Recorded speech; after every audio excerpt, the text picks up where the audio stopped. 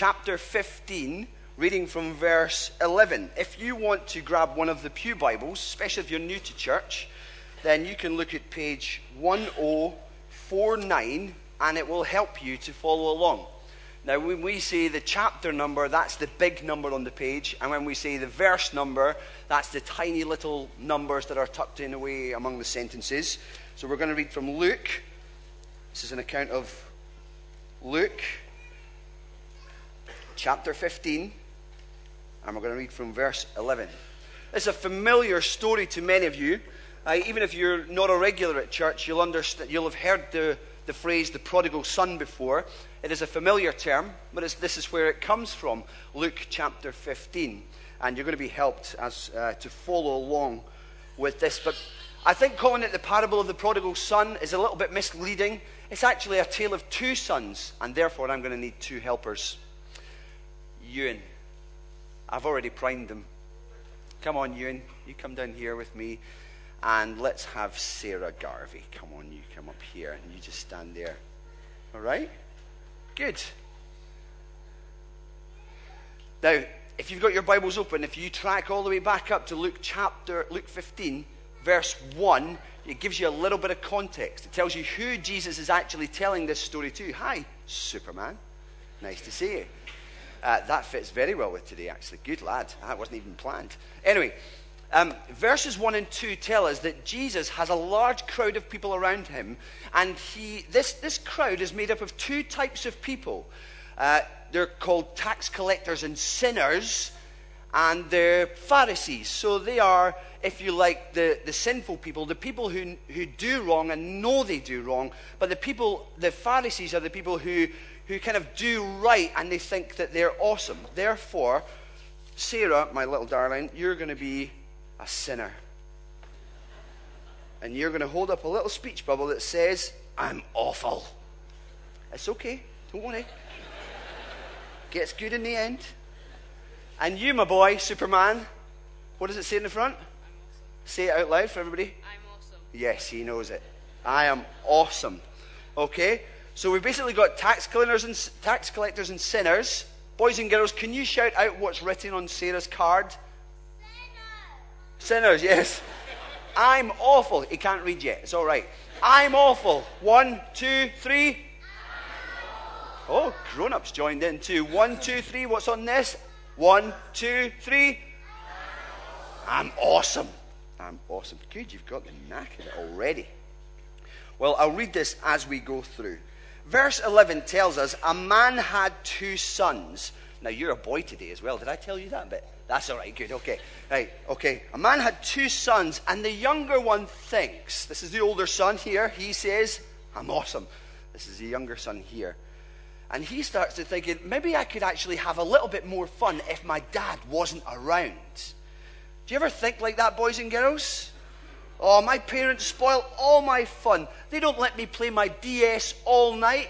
They never let me eat a full box of Celebrations all in the one go. I think it's totally unfair. Do you ever think like that? I even wish they weren't around so that I could just do whatever I want. Isn't that a terrible thing to say? That's a terrible thing to say. But that's what the younger son was saying. He said to his father, in verse 11, Father, give me my share of the estate. Now, that's a terrible thing to say. That's like saying, I don't want you, I just want what you can give me. I want your stuff. I want your money. The father is very, very sad. I'll be the dad today. The father is very, very sad. But he gives the little one what he wants anyway. There you go. Lots and lots of money. Now, can you show everybody your money? Yeah, that's a lot of money. Whoa, that's okay. You're a prodigal after all. Let me pull that down. You hold your money. Now, what do you think this younger son did with all this money? Well, he went off and spent it in wild living. The younger son, verse 13, got together all he had and set off for a distant country. Why don't you go for a lap around the church? Go for it. Go. And he's going to have a party. He's thinking everything is great. No parents around. He's thinking that everything is awesome. Yeah, good, like it. It's awesome. Now, here's what I want you to do. He spends all his money on wild living. Do you know what he does? He buys lots of fancy clothes. What do the fancy clothes wearers wear today? Hollister. I don't buy my clothes from Hollister because I walk in and can't see where I'm going. The whole thing is too dark. But you've got lots of money. Thanks. I'll take that. Let me see. That's £1,000. Thank you. Good. Nice one. Great. And what else are you going to spend your money on? Sweeties. Right? Sweeties. There you go. Now I want you to... Oh, you're taking one. No, take the box. There you go. And there you go. Why don't you go around the church again and you give everybody that you can see a sweetie and some money? You do that? Go for it. Quick as you can. Just throw them at them. Go for it. Good.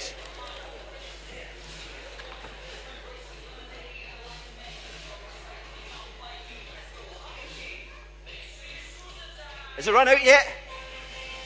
Yeah, you've got to squander it a bit more quickly than that, I think. Come on. Let's throw it out. Pass them out. Pass them out. That's it. Great. Wonderful. That's great. Now you come back with me. Right, up you pop. Good. Now, in no time at all, the Bible tells us in verse 13, he squandered his wealth.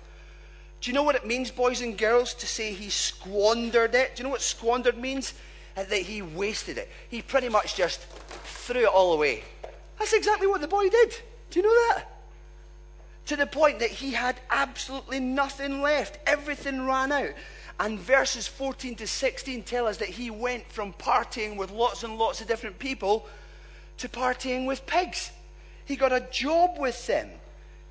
After he had spent everything, the Bible says, there was a severe famine in the whole country, and he began to be in need. So he hired himself out to a citizen of the country who sent him to the fields to feed his pigs. Now, boys and girls, do you like picnics? Do you like picnics? Tell me, have you ever set your picnic blanket down in a pigsty? No, why not? Why not? Because it's dirty, right? Wait, I think we need a pigsty. Okay, let's see. And do you know what? Yes, I do have compost. No expense spared in these props. Look. Oh, that's what you have to work. I didn't bring a pig. Is that okay? Now, having wasted everything, this little one had to go away and feed pigs, which was a terrible, terrible thing for this person to do. And do you know what? This younger son was so hungry that he wanted to fill his stomach with the pig pods. Do you fancy eating any of that? Do you know what's in the pig pods? I don't have a pig pod, but I've got a big mushroom. No? No? Okay. Good. Okay. Now, eventually, this little one, let me have this t-shirt back, please. Okay. Was so yucky and so disgusting from feeding everything. I'm going to put him back to the front. There you go. It was, just disgusting. So smelly. But verse 16 tells us, having wanted to eat the pig food, he thinks to himself in verse 17, how many of my father's hired hands have food to spare, and here I am starving to death.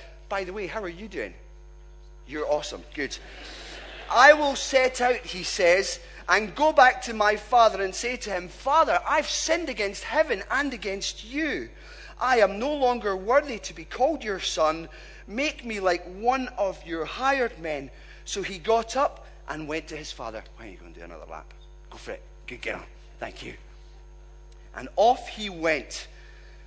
Now, verse 20 says, he got up, went to his father, and maybe on the way home he's worrying, I've maybe been too bad. But what happens next? Stop there.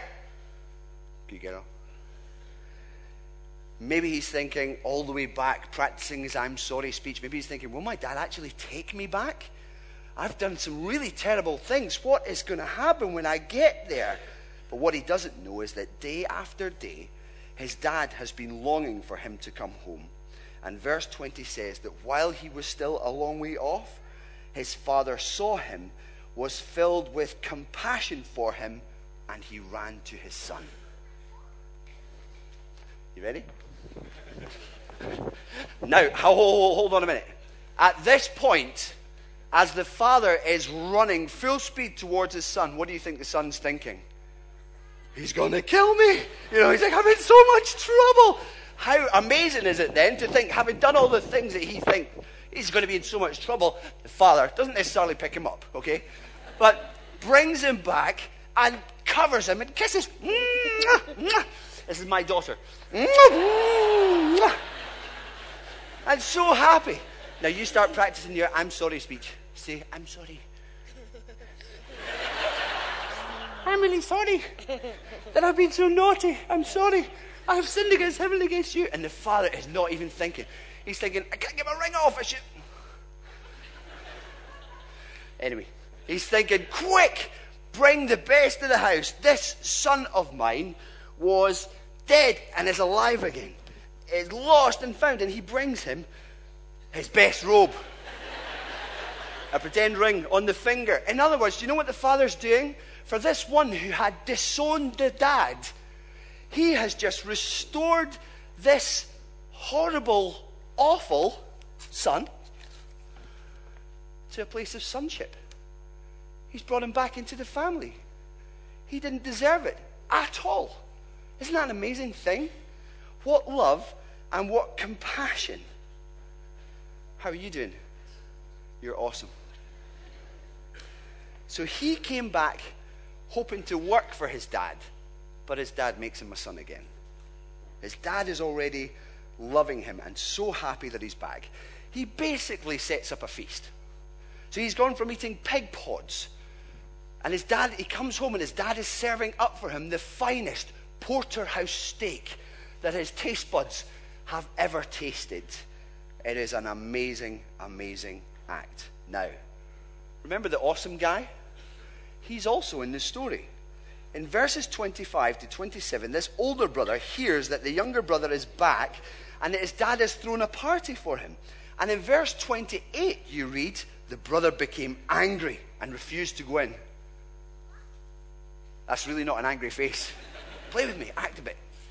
Where's your angry face? Oh, that's okay, that's good.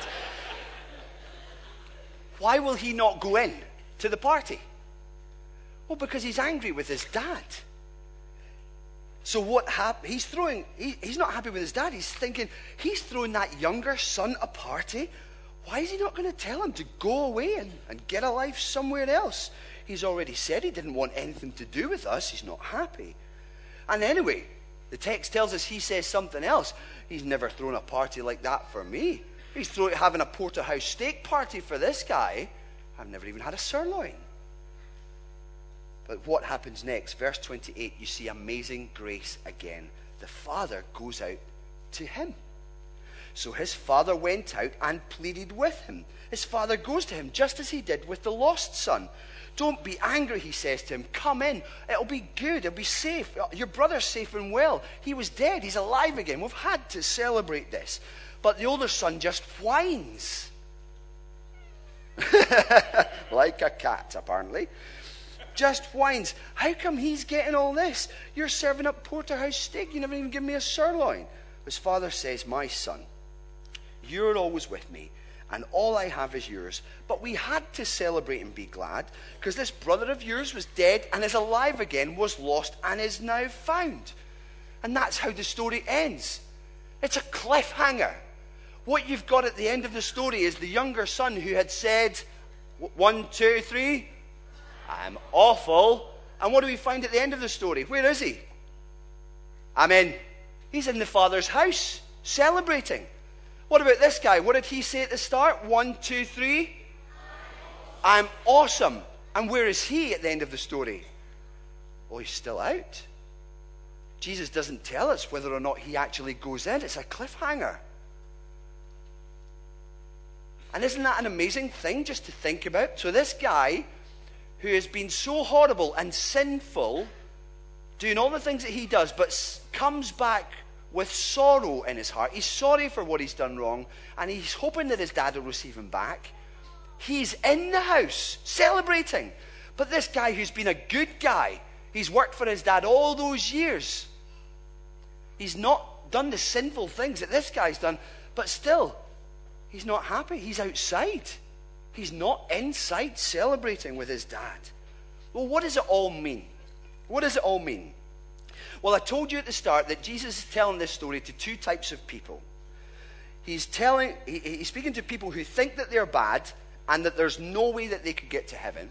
And he's speaking to people who are, technically, they think they're quite good and that there's no way they're not getting into heaven. But basically what Jesus has done is written the crowd into the whole story of the tale of two sons. Whereas the son who said, awesome, I'm awesome, he's outside. Whereas the son who said, I'm awful, he's inside. It's so surprising. But the thing that you see in this story is that the dad, the father, goes out to both of these sons. He goes out to the one who thinks he's awful, and he goes out to the one who thinks he's awesome. Why?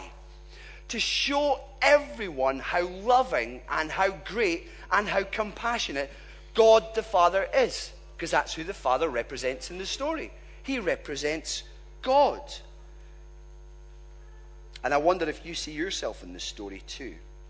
Do you see yourself in the story in the guise of the one who says, I'm awful? Do you think you're a terrible sinner and that God couldn't possibly love you?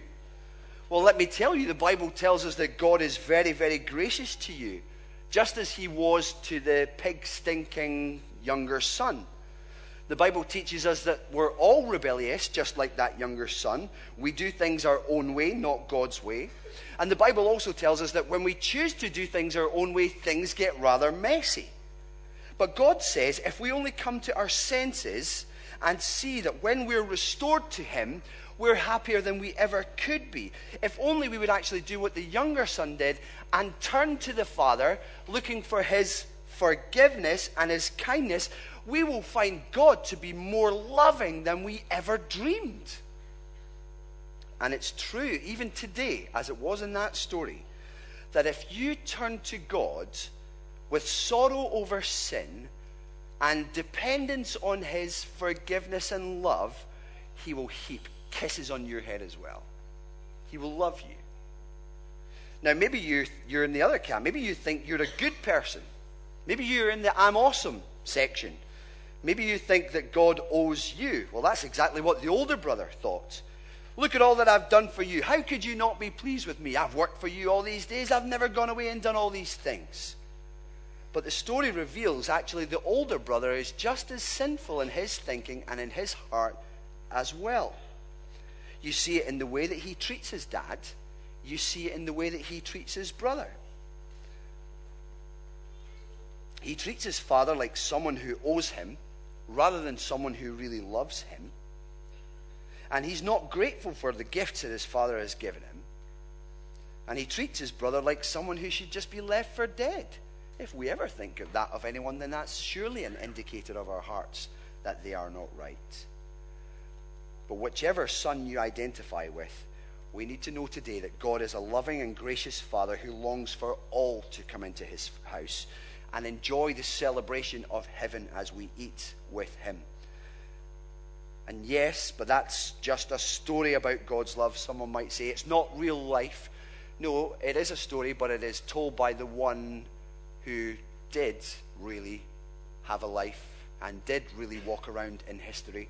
Jesus Christ walked this earth 2,000 years ago. Undeniable. Jesus, the Son of God, who came into this world to show that those who think they're awful and those who think that they're awesome, to show them that God really loves them and wants them to humble themselves before him and his grace.